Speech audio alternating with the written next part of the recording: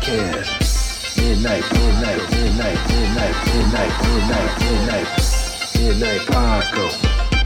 Midnight Paco Podcast. Midnight Paco. Midnight Paco Podcast.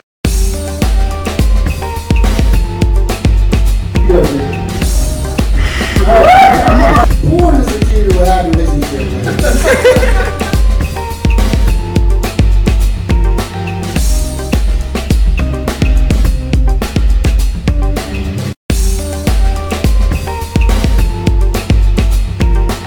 Everybody, welcome to the Midnight Paco Podcast. Yes. As always, you can find me at Justin Fuller Comedy on Instagram. And I am the_great_ Corey, Coree. You can find me there, or you can find us both at the Midnight Paco Podcast. We both monitor that very closely. That's right. And you see we're switching mics back and forth, but we got a special guest for you guys today. That's right. Mr.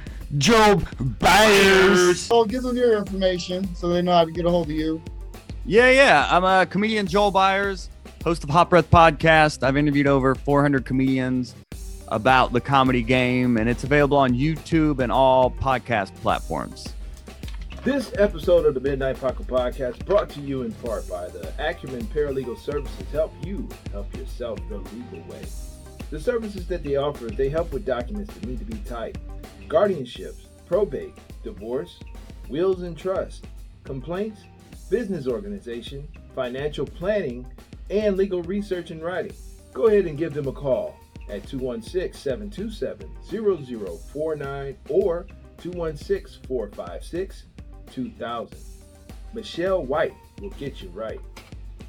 That's right. Hey, like I said, this is weird because I'm used to watching you. now I'm talking to you. This is dope. So for all our fans, look, I started following you probably about 2 years ago. I started watching the podcast. Yeah, because that's when I started getting into like comedy. You know, I switched jobs. I never even watched podcasts before.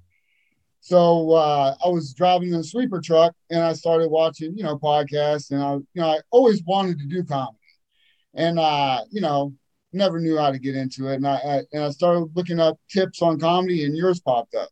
You know what I'm saying? Wow. Yeah, it's dope. So I started watching you. You, like I said, he's done many interviews, a lot of good people too. You got a fire list of interviews on there. We do what it do. Exactly. So you're based out of Atlanta, right?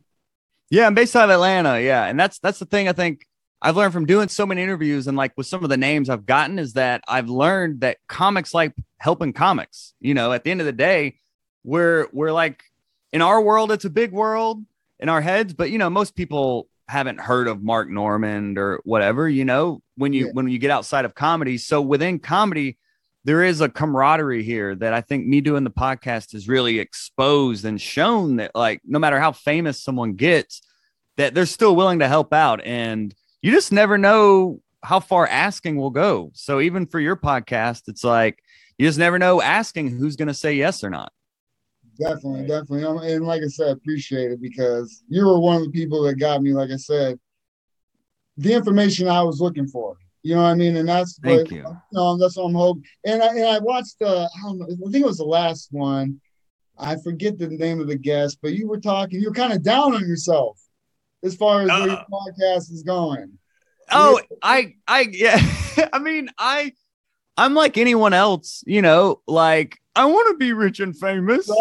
You know what I mean? It's like, I'm not immune to those feelings, and having to remind myself of gratitude and thinking about where I am and thinking about what I have instead of like what I don't have. I've had to battle that my whole career, from why did they book that gig, or how did they get on that flyer? Why doesn't the comedy club book me on the weekends? It's like, I've always had to battle that mindset of like, why not more? Why not more? And I've been doing it 12 years. So even me, that interview you're talking about, the thing about, I've done the podcast for like 5 years.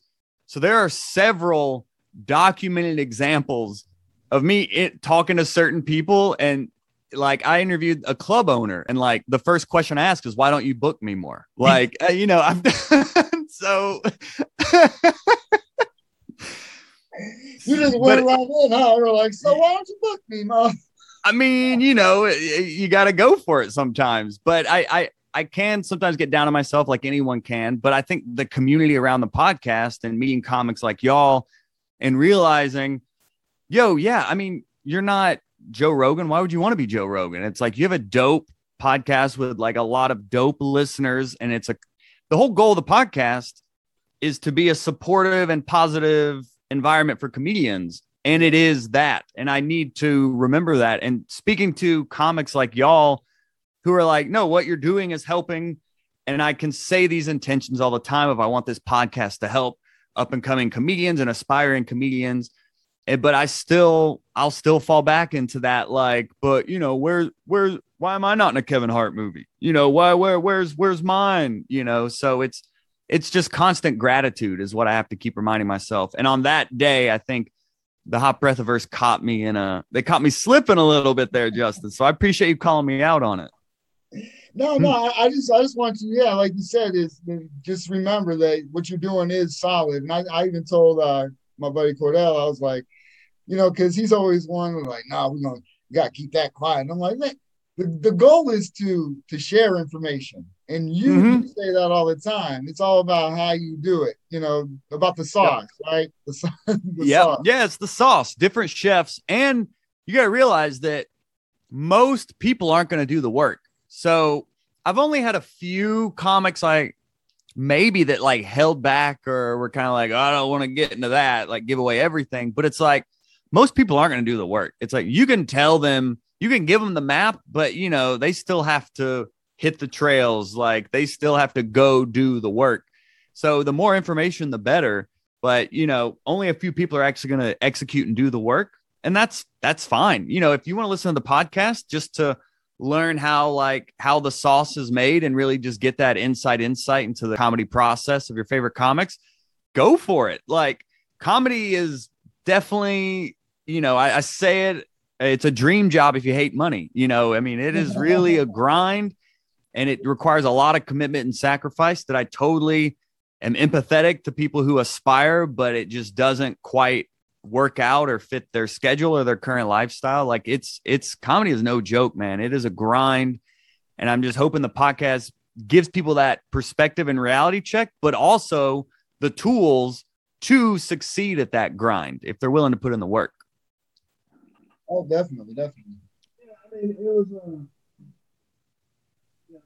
hold on, I can't hear Cordell. I think you guys got a racist mic. I really can't. Quit talking sexy, talking into the baby. But it's really like it sounds kind of like muffled. So it's almost like it works for Justin, and then when he tries to talk, it doesn't. Yeah. Let me turn the camera. Frame is going to be terrible. Oh well, you can hear me, right? Oh yeah, I can hear you. Go. I think I could hear Cordell then. All right. See, it's all about. What about now? Can you hear me? I can hear you now. It's something about the table there. It's like that halfway point. I don't know, man. Okay. Yeah, I was gonna say, like, as far as the experience and what to expect, because you know we're both green. I'm coming up on a year anniversary, and Nice. it's a lot of things that I had questions about, like what's etiquette or how about hosting or when do you throw in your filler when you're hosting and things of that nature, and I didn't have the answers for that. You ask people, but your platform is helping people out with that, and that's a beautiful thing, and I really appreciate that. How to build a set.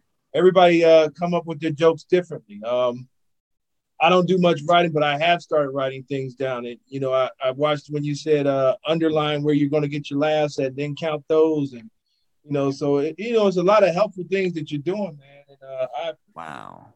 Yeah, so it's like we're way in Cleveland and you're in Atlanta, but like, and I'm telling you, the comic community, you know how it is. They wasn't like really friendly to Justin and I when we first came on the scene. No. Yep. It was like we were asking questions and, we'd get short answers and things like that. Some people were really cool. but our local community really didn't just welcome us with open arms. It didn't happen. And that's why the Hot Breathiverse community and the Facebook group and then the comments people are leaving on like the YouTube videos and stuff. I mean, that's why it's all positive and supportive. Like I've been very, very, very intentional about making sure that the community around Hot Breath is supportive and positive, because like you guys are saying, man, when I started out, I was not a cool kid. I was not on the hip shows. Like I was just someone who was just hungry for comedy and want to get as good as possible and learn as much as possible. And there was no one in the scene who's like, oh yeah, yeah, come do this show, or like, so-and-so books this, I'll put in a word for you, or like answering questions and stuff. So like, honestly, the podcast and the community has become what I wish existed when I started, because it can be so competitive and negative. And what I'm hoping is like, I mean, just on the live stream this morning, there was a comic from India who was like 15 saying how much the podcast has helped him. And I'm hoping that like the newer generation, like you guys, you're seeing a new way to pursue comedy and like that more collaborative communal experience, instead of just being so like single-minded and competitive. I'm hoping it's that next generation that really starts to instill that supportive environment, because I'm 12 years in, which is a drop in the bucket compared to doing it my whole life. Cause this is a lifelong career that I'm always learning from, but I'm hoping these younger cats really are absorbing that new mentality, like y'all are talking about, of just helping each other, and we're all going to be better for it. Right. Well, see, that's the thing. I mean, the comedians we've all, well, me and him met, most of them are in their 20s, and, we're in our 40s. Oh, yeah. I didn't notice. I didn't notice there. Yeah. Starting to get late. Got grades, grandkids. Wow. Hey, it's never too late, though. It's never too late. Well, look, it was one of those deals where, it's one of those things we do our whole lives. Right. In our normal lives, we're making people laugh all the time. You know what I mean? Yeah.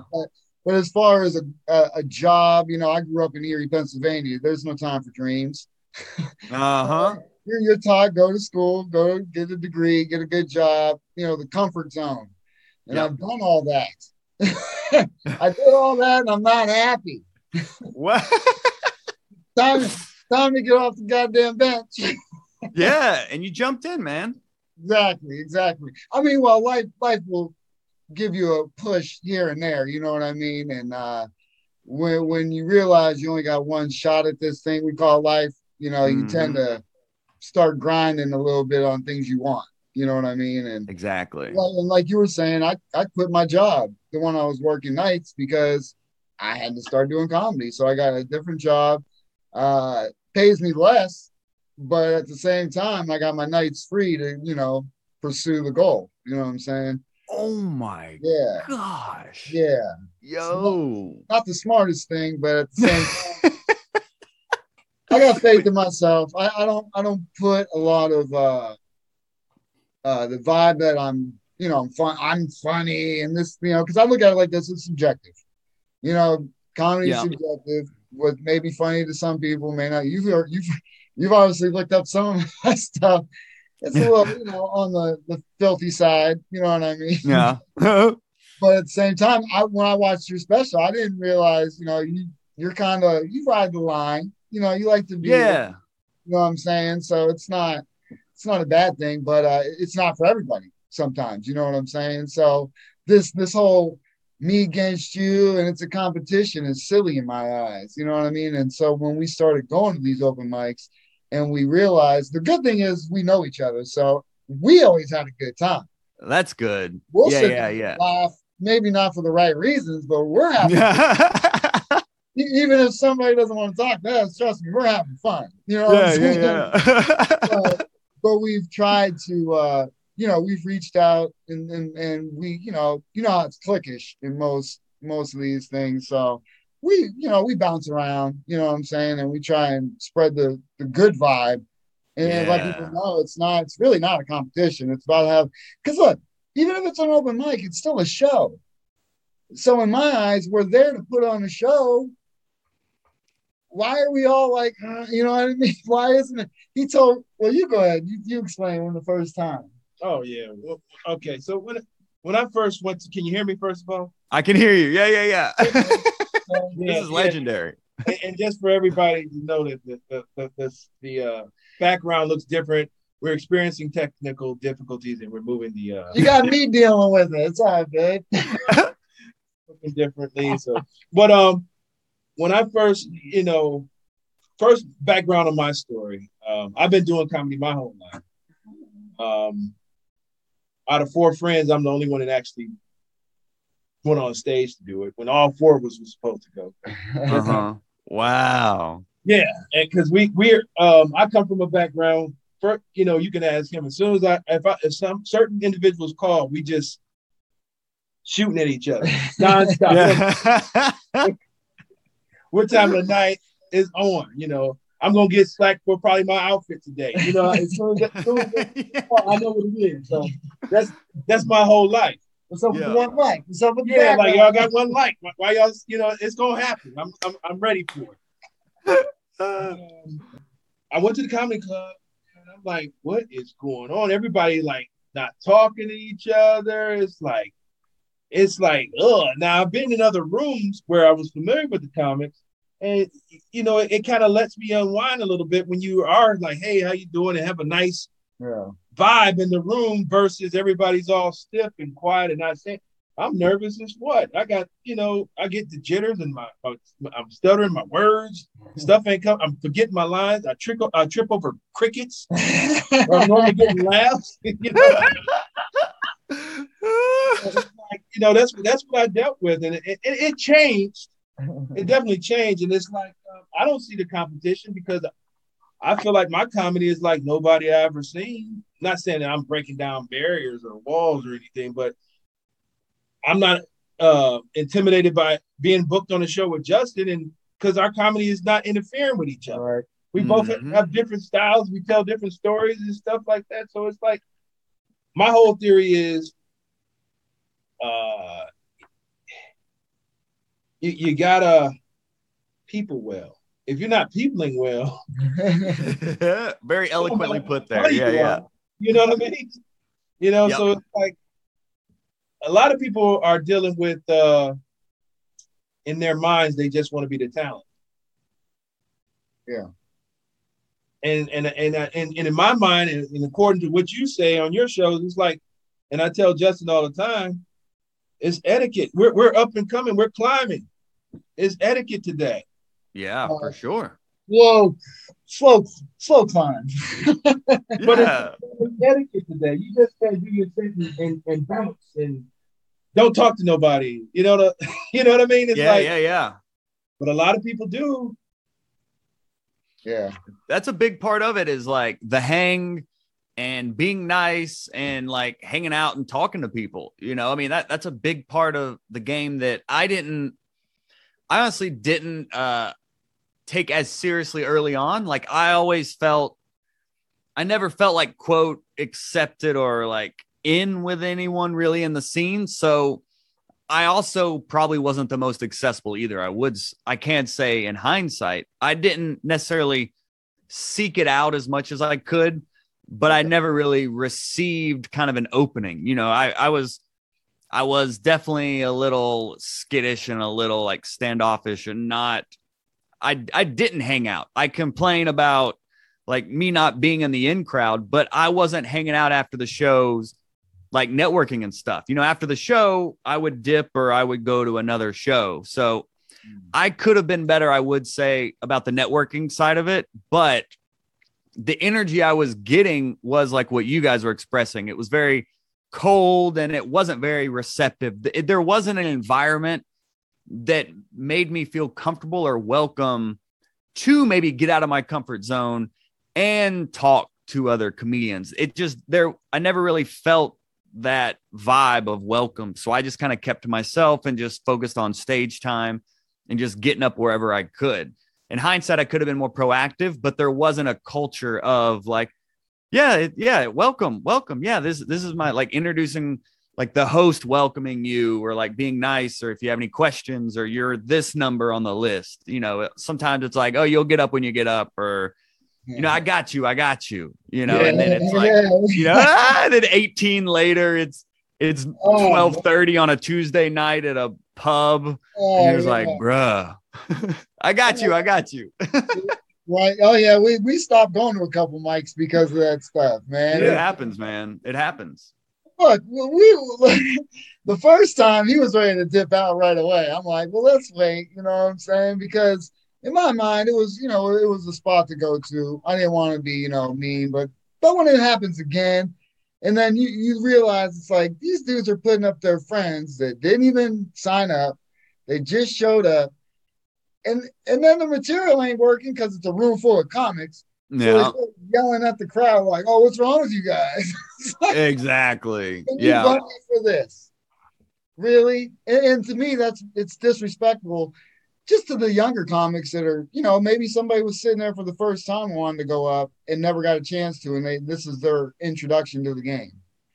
For sure. You know what I mean? Yeah. And so anytime we've seen somebody new, we've tried to reach out. And to be honest, he's more of the guy that's out there. You know what I mean? They'll say, "Hey, what's up?" Because I'll even say, "Hey, I wanted to talk to this guy." He's like, "I'll call him." I was like, "How about you reach out to him first? Let's do that." You know what I'm saying? Because I wanted to, you know. the technology's available. Just call them. Like, it's good. Yeah. It's facts. Or you could just like not answer the call. Like, what was this? I don't know the great Corey. I'm not answering it. You know, I've done it. I just, you know, to me, you know, I'm being the comedian, and that I thought that comedy was. You know, that like, you know, like if you come up to me, I'm not gonna be like, yeah, I'm not gonna do that to anybody.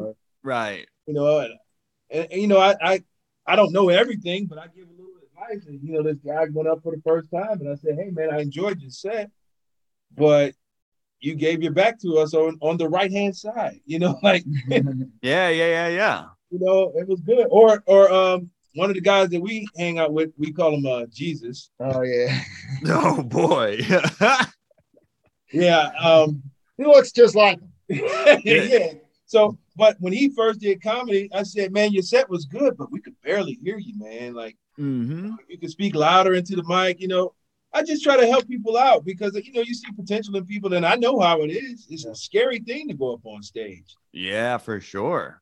That's a great icebreaker too for like comics, of like, if they're like, well, how could I start a conversation with a comedian? Right. I mean, a great way is to just like compliment something that you liked in their set in a comic. Well, of course you did. Yeah. Like, I like that joke you did about that. Like, how'd you come up with that? You know, starting a conversation about their set is a great icebreaker. If people are looking for like, well, I wouldn't know the first step to really starting to kind of communicate, like be a part of the community. That's a great way. Just an icebreaker of their set, and comics love hearing about themselves. One of our comedy homes is the Funny Stop here in Cuyahoga Falls. And if you ever come here, the owner will tell you, "You see Cool C? He first came, he did 2 minutes." And I'm like, "Are you going to tell everybody that?" Yes. So one thing I wanted to ask you, because this is one thing we're just getting into, you know, we've been in it, like I said, a little over a year for me. He's been in it just, you know, coming up on a year. And, you know, we've done a few shows here and there, but we're trying to reach out to bookers. And it's one of those things where, you know, I've heard you need like a 1-page promotional or like the press kit. What's all involved? I mean, how do we get a hold of bookers and that? So I chased bookers for years. And what it came down to is creating my own opportunities. So I wasn't getting booked as much as I wanted. So I started my own show, you know, and I still produce my own shows to this day. Like, I just started looking for different ways that I can control what I can control, you know? So you can send bookers, you can have the breast, excuse me there, pause. They'll book you for that. Yeah. No, I mean, no pause. I guess no pause. I don't know. But what it comes down to, though, is like, it probably took me 8 years in the game to realize, like, I just need to focus on what I can control. Stop worrying why this club doesn't mess with me or why so-and-so gets on all the shows or whatever. Like, it took me a minute to really live that mindset, you know? Yeah. So it came down to me producing my own shows, producing my own tours, and producing my own tours. Like my first one was with maybe like 2 years in, me and two other comics put together the Almost Grown-Ups tour is what we called it. And we went to like 4 different cities and just kind of put our networks together. They knew a few people here and there and like stayed on couches and just like, oh, look, we're road dogs. We're touring comedians. You know, we did it ourselves type deal. Because like when it comes to bookers, I mean, I guess the one-page thing you're talking about is like a press kit that has like your headshot and your bio and all that. Yeah. I mean, I've interviewed a bunch of like club owners and bookers, and that's not the number one way to get in with a booker is going to be a referral. I mean, like someone that knows the booker that the booker thinks fondly of. You want to make sure it's a good referral. Right. Yeah, definitely. But that's going to be the quickest in to a booker is like someone, you know, knowing the booker and putting in a word for you. Okay. But when you reach out to a booker, I can tell you from producing my own shows, I've had so many comics email me and just be like, yo, I heard you have a show. When can I get up? It's like, that's not, you know, this isn't a drug deal, bruh. Like this is, you know, this is a comedy show. This is a book spot on a show. Like take it seriously. Like you're talking about with professionalism, like off stage and things, the same thing when you're reaching out to a booker, you know, have like a 5-minute video you can show them that you're proud of, but also in the email, you know, hey, Joel, I heard you produce a great show at such and such, you know, I'm so-and-so. I would love the opportunity to perform sometime. Here's a link to my stand-up and I hope to hear from you soon. What goes even farther is if you actually go and meet them in person, you know, like go to the show the booker's doing. If it's locally, like I know there's a booker here in Atlanta who doesn't book people unless they've come to like his open mic. Okay. You know, it's kind of like getting in that way, showing you're taking it seriously, showing you can do the open mic and perform and be a competent comedian and then build it from there. There's no like, do this one thing and then you'll start getting booked everywhere. Like it's all circumstantial. It's all timing, but it's all focusing on what you can control at the end of the day.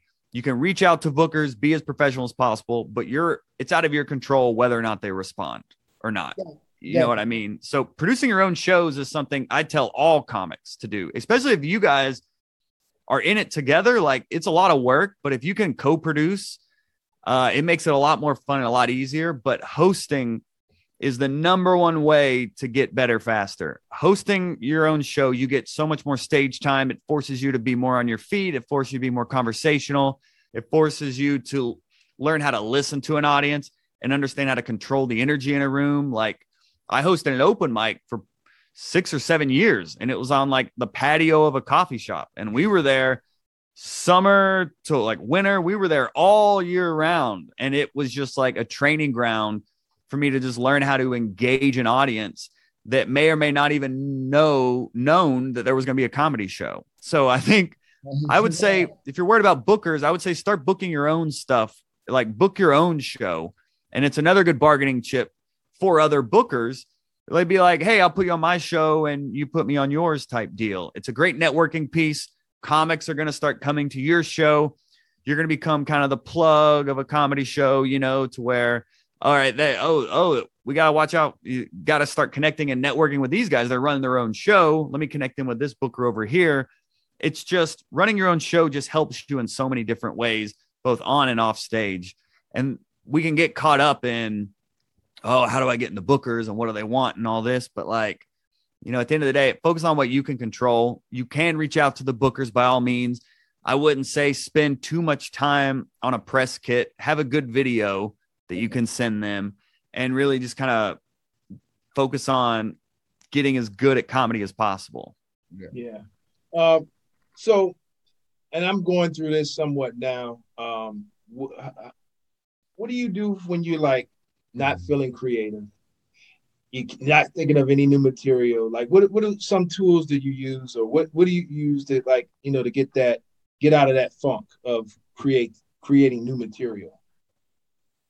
Well, a lot of the times we can really get in our heads on there's got to be new. I've got to have to keep writing. I got to keep moving forward. But there's something to like refining what you already have.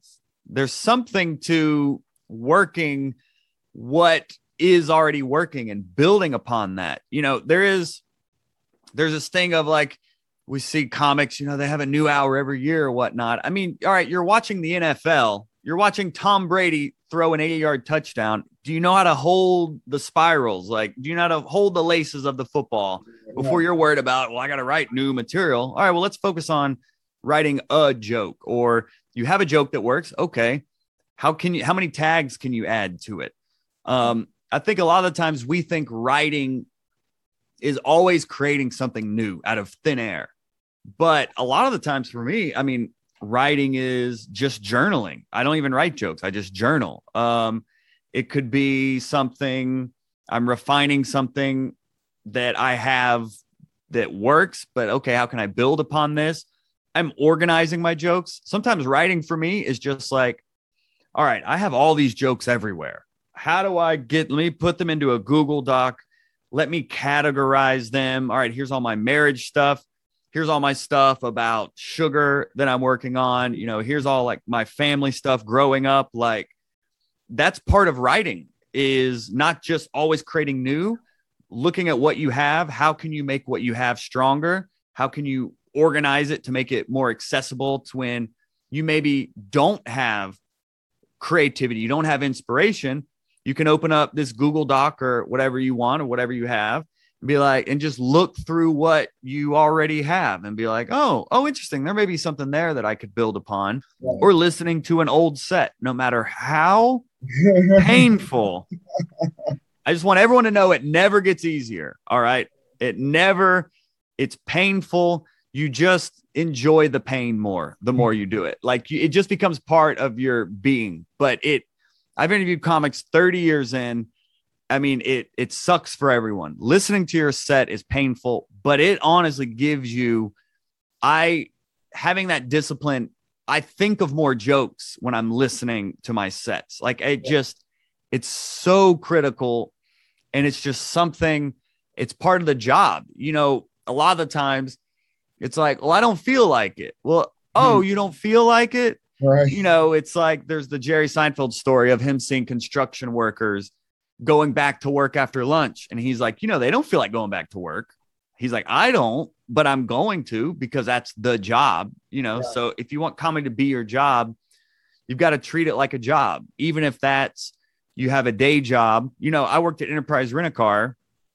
I would, on my lunch break, I would sleep for 30 minutes and then I would write for 30 minutes. And then at night, I would be out at shows till 1 o'clock in the morning. And then I'd be back up at 6 to do the job, so I was treating it like a job, even though it wasn't my job yet. And that's just part of the sacrifice of really pursuing this as a profession. I mean, it ain't easy, but it is worth it, I will say. Yeah. All right. So you said you've been in the game for like 12 years. Who were some of your comedic influences? I mean, well, Sinbad is probably my number one, man. I just can't age. He's so good. Like Steve, I think if I had to pick one, I think Steve Martin is like the number one for me, because not only of just his spin on comedy and how he really changed the game in a lot of ways, both creatively, but also in the business side, as being the first person to really sell out arenas and stuff. And then parlay stand up into acting and writing and so much more. Like, so he's probably my number one, but Sinbad was the first comic I saw on TV, afros and bell bottoms. And I was just watching him, just like, this guy's so funny. And he looks like he's having fun, and he's not taking it like he's killing, but he's not taking it too seriously. he's super loose. He's dressed all funky. Like he was just showing comedy in a fun way. Right. I mean, Sinbad is always, Sinbad's going to be up there for me as a big influence on just remembering to have fun. Right. And just be loose with it. But I think young comics can also, it's kind of like comedy is learning the rules before you break them. So a lot of comics see like Bill Burr saying something totally misogynistic that, like, if an open micer says, I mean, you know, it's going to bomb, they're going to offend people, but Bill Burr, you know, that comic who's been doing it over half his life and really worked it out on the road for years and years and years to get this skill set to where he can quote right on stage. Why can't I just do that 6 months into comedy? You know, so there's that delusion that a lot of us comics have, and young comics, that, oh, I'm different. I don't need to learn how to write a joke. I'm just naturally funny. I just got it like that. It's learn the rules before you break them. So I started with one-liners. I do bigger, like longer bits now, but it all started with one-liners. How do I write a one-liner? And it's kind of built from that foundational understanding of joke writing. But it's all one bite at a time, dude. Like I said, I'm 12 years in. I'm still learning every single day. I by no means claim to have it all figured out. I've interviewed people 30 years in saying the same thing. They're still learning. They're still evolving. It's just, it's a lifelong journey. So just buckle up and appreciate every step of it, and every up and down, every bomb, just to, you know, be grateful that you were able to have that bomb. For just to piggyback on what you said, you know, just like in the medical profession and the law profession, they call it practicing medicine, practicing law. We're practicing comedy, you know? Yep. Another thing, as a side note, the only reason why I can get any tunes out of a banjo is because of Steve Martin. I just wanted to put snap, a little flex there. He's like, you got a little banjo skill. Not really, but in my mind. You're going to be on stage with it? In my mind, I was like, man, if Steve Martin could do it, I'm going to try this out. So every time I go to Guitar Center, I pick up the banjo and I do a little something. And it's because of Steve Martin. And that's the honest to God truth. I love that. Yeah. And that you do clean comedy. Why clean? I always just naturally gravitated towards clean. I mean, Sinbad was clean. Right. The other comic I really listened to a lot of was Mark Lowry, who's like, he's more big in like Christian music. I actually fortunately got to interview him a few months ago. Yeah. And it was pretty dope. It was on Zoom. I brought my mom on because she like introduced me to Mark Lowry. It was pretty cool. Nice. But I remember that one. he's killer, dude. One of the best storytellers, period. Like, he is killer funny. He doesn't even like title himself as a comedian. He's more a musician, he says, but he is one of the funniest people on the planet. And he was always clean. And I think it's just what worked for me. You know, look at me. I look like a Jehovah's Witness who's about to be, you know, going door to door telling jokes. Me being dirty, it's just off-putting to people. It doesn't, like, there's something about how I look. And that's something I got from Rory Albanese. He was the executive producer of Daily Show for like 10 years. And then I got to do shows with him, and he was in Atlanta when he stopped with Daily Show and started doing more stand-up again. And he was like, he gave me the note that, like, remember how you're coming off to the audience. Like, I was, like Justin said, I'll kind of walk the line. You know, I'll make some race jokes and some cultural jokes, and it's with like a little sarcastic smile and stuff. But early on, I tried to be a little more like preachy about it, and like, this is how the world is, and blah, blah, blah. And he was like, he's like, it's Friday at 10. He's like, you're talking to people that got like babysitters. It's like, you look like their nephew, and you're coming off like, you know, everything, you know, be more sarcastic, kind of dumbfounded, like, and just remembering how you look to the audience, and like, your physicality is like the filter your material goes through. So I guess I say all that to come back to the clean thing. Me being dirty, saying dirty things, like, it never jived. I never really pursued it, but even if I did, I would get angry sometimes, and then people would get like really uncomfortable. You try all these different things. But I mean, oh, dude, if someone got up during my set, I would yell at them. I would turn around and rub the wall. I mean, I was doing all sorts of bizarreness early on, dude. But it was all learning the craft. It was all figuring out finding your comfort zone on stage. And for me, it's always just been clean. That's just who I've been. I never, ever tell comics what they should or shouldn't do. I just present the information and let them follow their own creative instincts, But I will say, even I've interviewed Mark Norman 3 times now. And then his last one, we did like a live Q&A. I'll do like weekly Q&As on the YouTube channel and stuff. And someone asked about clean comedy, and he was like, if I were to tell my younger self, it would be do more clean stuff, because there's just more work if you can be clean. Like he said, when he opened up for Seinfeld, he had to scrape every album he ever did to find clean 20 minutes. Like he had to really labor over finding clean material to open for Seinfeld. And he's like, there's just more work. If you can be clean at the end of the day, I can do a comedy club and do the same set that I do at a church or a college or a company potluck, which I've done, or a family reunion or a birthday party. Like there's just more work if you're clean at the end of the day. So I fortunately just naturally developed in that mode. And now I am a clean comedian. So I don't tell comics they should or shouldn't be clean. It's wherever your instincts take you, but be mindful. I mean, if there's a clean way to do the same joke, at least figure out the clean version. So if a company does ask you, hey, we'll give you $500 to come do 10 minutes, at our banquet, that you can be like, oh, cool. Yeah. I got that. No problem. It's always good to at least have in your back pocket, have a clean set, because there's just more work. Right. Well, first off, you could always take Bob Saget's spot. Yeah, that's true. That is true. Yeah. But no, clean comedy, because the spot we started was like I said, the funny stop down Cuyahoga, and the club owner was always like 5 minutes clean. Mm-hmm.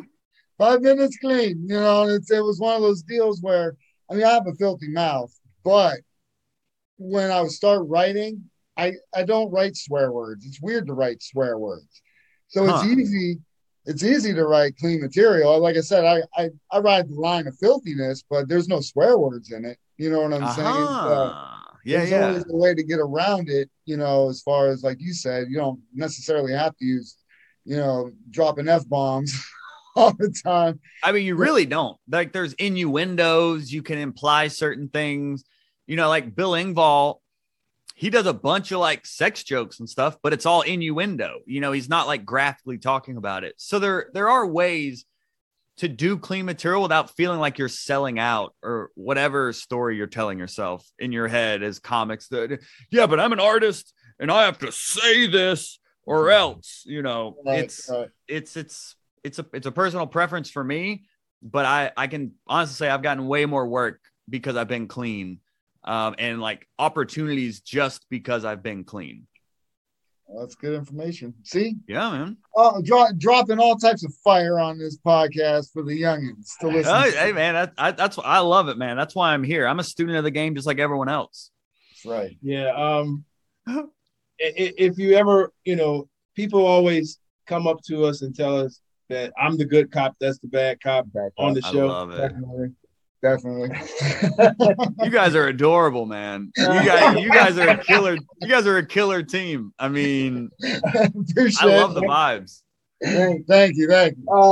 Yeah, I mean, it's life is short, and I've been dealing with a reality, and like you said, you have to play on how you look, and sometimes my reality is not how I look, and I play on that a little bit because in my mind, I look like a badass trucker. Uh-huh. You not good badass trucker, no? This guy. Badass mugger, maybe, but not trucker. Yeah. but it's true. Yeah.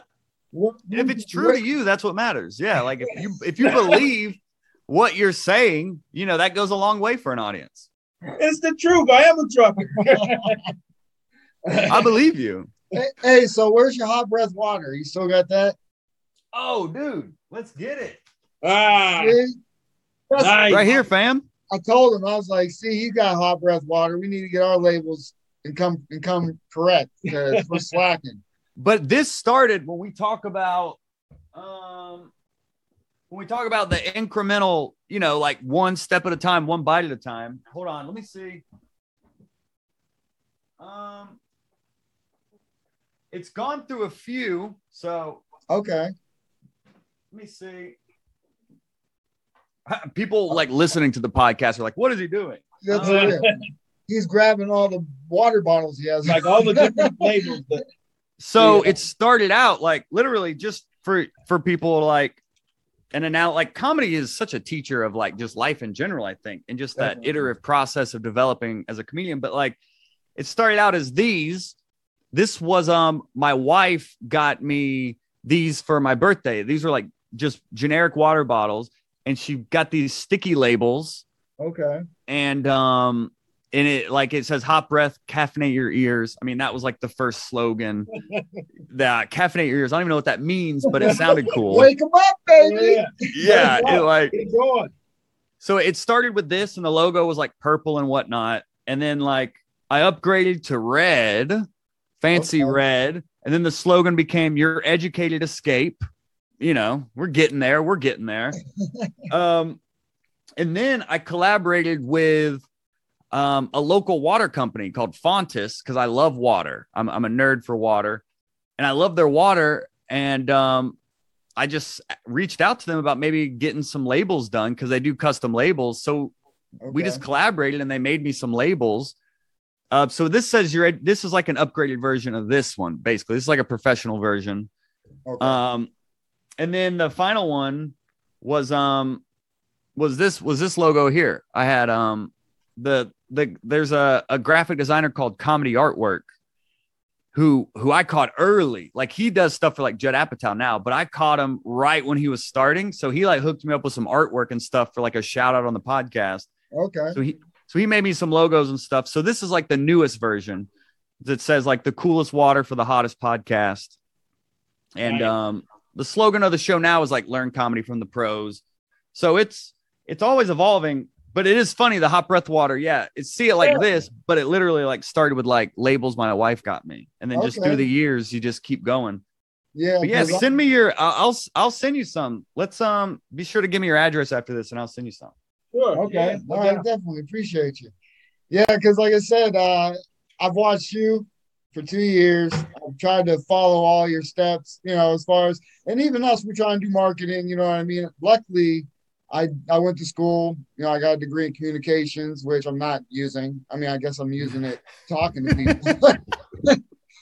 That's about as far as that got me. Like you said, the receipt, it's all good. Yeah, exactly. The degree is a receipt. Exactly.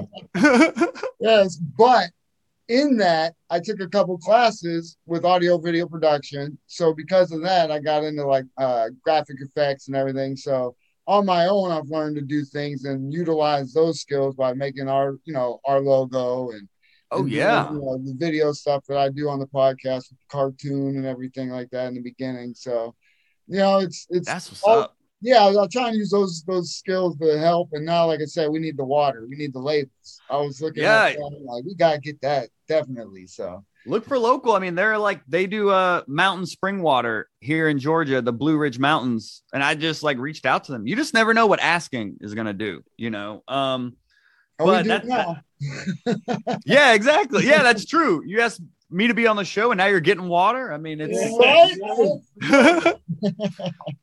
I love you. I love hearing you say that a bunch of different skill sets. I think that's another thing with comedians is like, we're kind of like Swiss Army knives in a lot of ways of, we're the writer, we're the editor, we're the actor, we're the director, we're the booker in a lot of times, like trying to book ourselves and stuff like learning as many different things as possible. I know Photoshop. I know how to edit the audio on my podcast. I know how to edit video.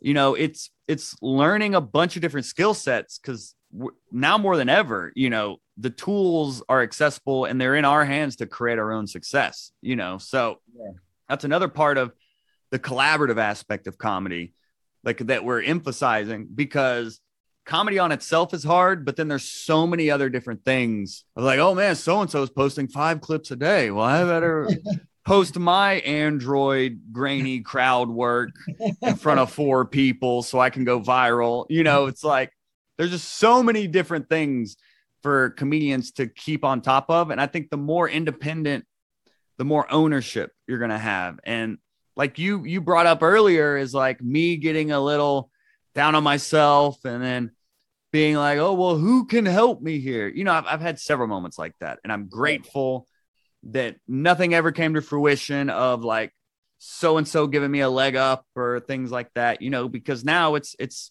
the longer road, but I feel like it'll take you farther if you just create it yourself, have ownership, have patience and gratitude, and just put in a lot of work, and it'll pay off. Oh yeah, definitely. And it's going good for you. So keep doing it. Thank you. I appreciate you saying that, man. We all need to hear that. And I really appreciate you saying that, honestly. I'm glad you were able to hear that interview, because that was one of those, me being a little vulnerable and maybe catch me at a weak moment. I probably had some sugar that day or something. So, yeah, I was going to bring that up. How's that going for you? 30 days of no sugar. Yeah, I did 30 days no sugar, and then I got back on it, and then I back off of it. Yeah. Hey, congrats for doing it. I couldn't have did that. Hey, dude, that sure is a joke. Yeah, we were talking about, I was like, no, for what? Why would I do that to myself? I mean, I start off my day with a cup of coffee and some sugar. I ain't drinking that shit black. It's crazy, dude. The withdrawals are wild. It's crazy, dude. Hey, you know, I know you got things to do. You know, I don't want to, you know, hold you and everything, but thank you so much for definitely coming on the show and kicking that knowledge. No, please don't stop, man, because even like you said, your old stuff is new to someone else that never saw it before. Up and coming comedians can use all those writing tips. I can use, you know, that underlining where you think you're expecting to laugh. That helped me out, and wow. and I'm thinking like, yeah, I'm gonna have a set of fire. I got 20 jokes. Yeah. We're all gonna die. yeah. There's 20 laughs in here, and then you get like 1.5, and you're like, oh, maybe not. Right. I think I just fell asleep doing this. To add to that, like, I'm sorry, but like one of the things that we've experienced, like our jokes hit different in different rooms depending on age, race. Like they hit different spots, like not necessarily where you think they're coming from. Like they'll laugh at something totally different, and I'm standing there like, that was not the joke, but I'll take the laugh. Yeah. So like, and that's the importance of what, you know, recording your sets, watching them, and, you know, reviewing, like watching the film, like the sports players. They watch the film of the games that they play. They know who's going to do what, and you can pretty much figure out somewhat where you're going to get your laughs at, but sometimes it's not completely unpredictable. Yeah. You never know, dude. And I'm telling you, like, I've interviewed comics 20, 30 years in, and like I've asked them about I've asked them about jokes. Why does a joke work one place or not the other? Why did a joke all of a sudden stop working? You know, and it sometimes, like some of the feedback I've gotten, sometimes a joke just like stops working, like, and you just never figure out why. And it's just part of, or a joke works like 3 times and then never again. And it just loses that energy, that that enthusiasm you have about it. But sometimes it can come down to like how you said the joke differently this time, whether it's you said it with more enthusiasm, or you said it with more sarcasm, or you said it with more like anger, or you took a pause before you said the punchline. Like there's all these, or you threw in an extra word that actually made the joke work, or you skipped a word that made the joke not work anymore. Like comedy, it's literally like a puzzle, and literally like every word matters in like your set. So when a joke works one time and not the other, like that's where the whole recording and reviewing your set comes in, because that's where you really get the true feedback on, oh, I stumbled through the setup on this one, or I said it super sarcastically and they really liked that. Maybe I should say more things sarcastically. Yeah. You know, it's a lot of trial and error, throwing against the wall and seeing what sticks. But it's good. You're already observing like, oh, this works in front of like young hipster people one way, and then it works in front of like old drunk people another way. It's like, I always keep note of like what the show is like on my set list of like, you know, the time and date. And then also like, I now do like more of like a checklist in my head of like, okay, who's in this room? Is it more older or young people? Okay, it's a Tuesday at 10 in an Irish pub where most people don't even know there's going to be comedy. So maybe I'll take the feedback with a grain of salt over here. Or, oh, this is a Saturday show where they're laughing at everything, you know? Okay. So it's like, it's kind of figuring out each different set and the context for the feedback you're getting. But it's you, I mean, dude, like when I started, I lived on stage, and that's like the number one feedback from all the comics I've interviewed is like the number one advice has been, you've got to get on stage. You have to get on stage. You know, listening to podcasts is great. Taking classes is great, but the class is not going to do comedy for you. Right. Like classes and workshops can help give you techniques and give you accountability to actually do comedy, but you have to get on that stage. You have to perform. You have to review the sets. You have to refine the sets. Like you have to do all that. Nothing you throw money at is going to do the work for you, you know, but they can help, I will say, but you've got to be willing to put in the work. So I when it comes down to developing material and it working some ways and not the others, you just have to do it a lot over and over again and start to pick up on trends. And the more you say a joke, just the more confident you get in it. That's why I think we may have been talking before we went live, but of like, I taped a dry bar and I did some of that material from my comedy special in the dry bar, because even after I taped my comedy special, I was headlining shows, and it's like, that's my best stuff. So I'm going to keep doing it. And it got more refined and tighter and more confident. So I did it on dry bar. It's an even better version of what's in my comedy special that I released. So it's all stage time and just making sure you're recording and reviewing your sets and just putting in that invisible work that nobody wants to do. But if you want it to be your job, you got to treat it like a job. And that's a big part of it. Yeah. Hey, I want to say thank you very much for joining us on the Midnight Paco podcast. And, you know, you dropped some gems, and thank you. Thanks for having me, guys. Anytime. Do you have any announcements that you want to make, or how can people reach you, and what can they look up to see more of your work? And go ahead and shoot your stuff. Yeah. So, I mean, the podcast is on all podcast platforms and on YouTube. It's called Hot Breath, Learn Comedy from the Pros. And on the YouTube channel, our goal this year is to hit 50,000 subscribers. We're at 18,000. It's kind of one of those goals of like, you set it and then, all right, let's jump out of the plane and figure it out, you know? So I'm doing a lot of live streaming on there every Tuesday at 5 p.m. Eastern time.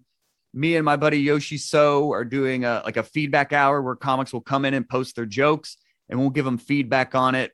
Every Wednesday at 10 a.m. Eastern, I do the Right 10 Club live on YouTube, where I have a random word and then spend 10 minutes writing a joke. And then I'll like read and give feedback on the jokes people create on the fly. And then at 5 p.m. on Wednesdays, I do a live Q&A, just answering questions and whatnot, and just kind of helping however I can, you know. So the YouTube channel is the big push. And it all leads also to our Facebook group, where we have over 5,000 comics around the world, sharing advice, sharing tips, starting conversations, just being that like supportive community that I hope Top Breath would be, is really in that Facebook group. So, I think if you guys want to support me directly, I self-produced a comedy special called The Trophy Husband that Justin picked up, and I appreciate you, fam. That's right. Let's go. My wife appreciates that. But when we talk about creating our own success, like I was about to hit like 10 years in comedy, and I was like, oh man, I I'd like to have an album or something, to kind of document these first 10 years of comedy. And it turned into a comedy special that I self-produced, and it's on my website. It's by donation. So if you guys want to get a taste of my comedy and support the journey I'm on here, then on my website, joelbyerscomedy.com is how you can do that. All right. And tell them what one of our our goal was to get 1,000 subscribers. And what we're going to do, we were going to shave our eyebrows and everything. Oh, I like it. Let's go. You already shaved your head, so you're halfway there. Yeah, that's what I'm saying. We look a lot sillier with no hair on our face. So you have to get a him sponsor. You guys are in there. that was going to be our little treat for anybody getting us there. So, hey, I subscribe to you. I follow you. I watch your live 5, on Wednesdays here and there, and I'm always watching. So keep up the good work. Yeah. This episode of the Midnight Paco Podcast brought to you in part by the Acumen Paralegal Services help you help yourself the legal way. The services that they offer, they help with documents that need to be typed, guardianships, probate, divorce, wills and trust, complaints, business organization, financial planning, and legal research and writing. Go ahead and give them a call at 216-727-0049 or 216-456-2000. Michelle White will get you right. That's right. Of course. Yeah, let's do it again. I appreciate y'all having me. This was great. Well, we can be on your podcast one day. One day for sure. Let's get it. All right, brother. And have a good night. Hey, good luck tonight on your set. And thank you. Shows. Absolutely. Thanks, guys. All right, take care, Joe. Peace. Midnight Paco. Midnight Paco Podcast. Midnight Paco.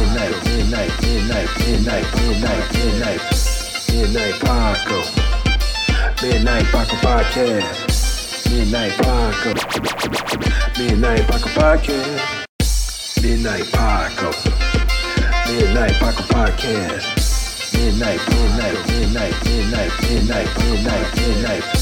Midnight Paco. Midnight Paco Podcast. Midnight Paco. Midnight Paco Podcast.